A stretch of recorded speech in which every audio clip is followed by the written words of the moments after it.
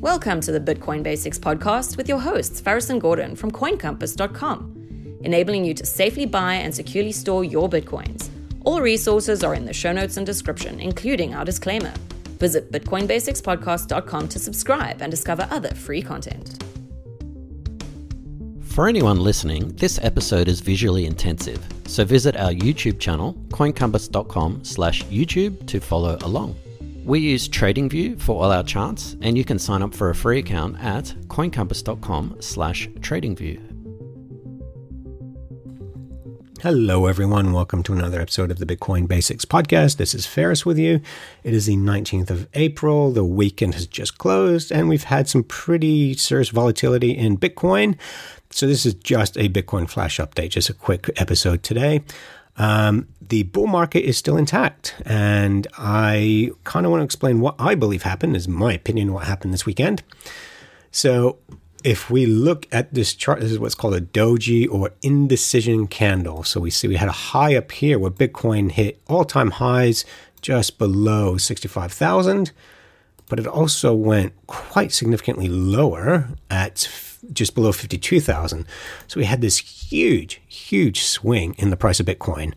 And why this is called an indecision candle? Because you've got a wick way up here and a shadow way down here. So you had a lot of sellers at 65,000, but a lot of buyers at 52,000.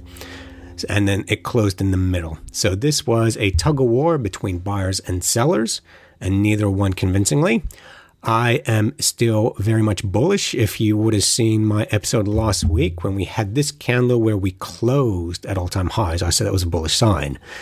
On a 4-hour time chart, this, for you day traders, this would have been very, very stressful. So in the matter of just over 4 hours, we went down $10,000 basically. And that, we have regained since. So if you were a short-term trader, that would have been really, really stressful. I did actually see this pattern playing out. It was not a clean pattern, but you could kind of make this triangle playing out here. And I'm not a short-term trader when it comes to Bitcoin. So, I mean, we saw this right angle triangle, broke down below it. And look, I would have not expected this. I honestly thought 60,000 was going to hold. If it broke below that, I thought, 57.5 would hold, but we had to go all the way down to just below 52,000. I was not expecting. So that was quite a shock. If you enjoyed this podcast, please subscribe, like, and share so we can find others like yourself.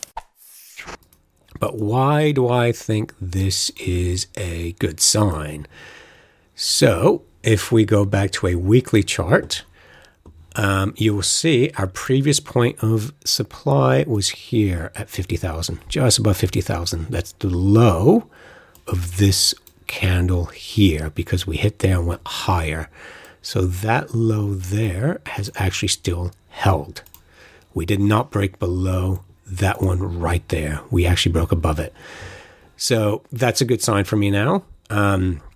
This week, all we need to do is close higher than this low, which is just below 52,000. So if we close higher than 52,000, I'm very confident. What I think this is, to me, the way markets work, and Bitcoin traders have actually been spoiled for several years now because they have not been trading against hedge funds or professional traders. They've been trading against individual professional traders, but not hedge funds. With hedge funds entering this space in 2017, you are now competing against people with a lot of money and a lot of trading experience. What they'll do is they will basically, if they want a market to go up, they're going to sell it first. They're going to drop the price, scare people off, buy lower. So if you bought last week or at the beginning of the week, last week at 62,000, you saw it go down 10 grand, you're out. People were just scared, they're not going to hold. They're going to scare you out, buy your position back, and let it go up. And the analogy I like to use for this is if you've ever seen old footage of the way when they used to cut logs down, cut trees down, and you send them downriver. You send logs downriver. That's how they transport them. So they wouldn't put them on boats or ships. You just put them down the current and the river takes them.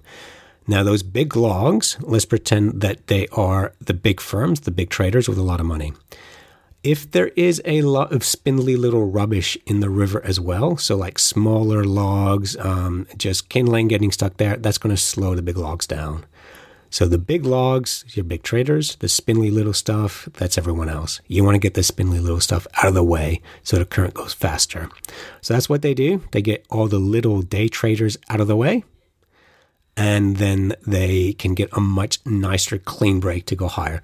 So honestly, guys, I'm expecting within the next 2 to 3 weeks, we're going to see all-time highs again. What would change that narrative is if we close below 52,000. Then I'm going to go, okay, not looking so great. But at this stage, I am still very much bullish on Bitcoin. So if you were a weekly trader, you'd still be in this trade. You would have gotten pretty nervous. But we did not close below here. We did not close below 50,000. And that's really, we didn't even get to 50,000. We got to 51,500. So this would not have affected you if you got in last week. Your position's still underwater, but that's going to happen in long-term positions. Short-term positions, you probably did get stopped out. But yeah, that's why I don't trade short-term if I was going to trade Bitcoin. So that's it for a quick flash update of the Bitcoin Basics podcast this week. Thanks for watching or listening. Please visit coincompass.com/free to register to our socials and discover other free content. Subscribing, liking, and following helps this content remain ad-free. Until next time.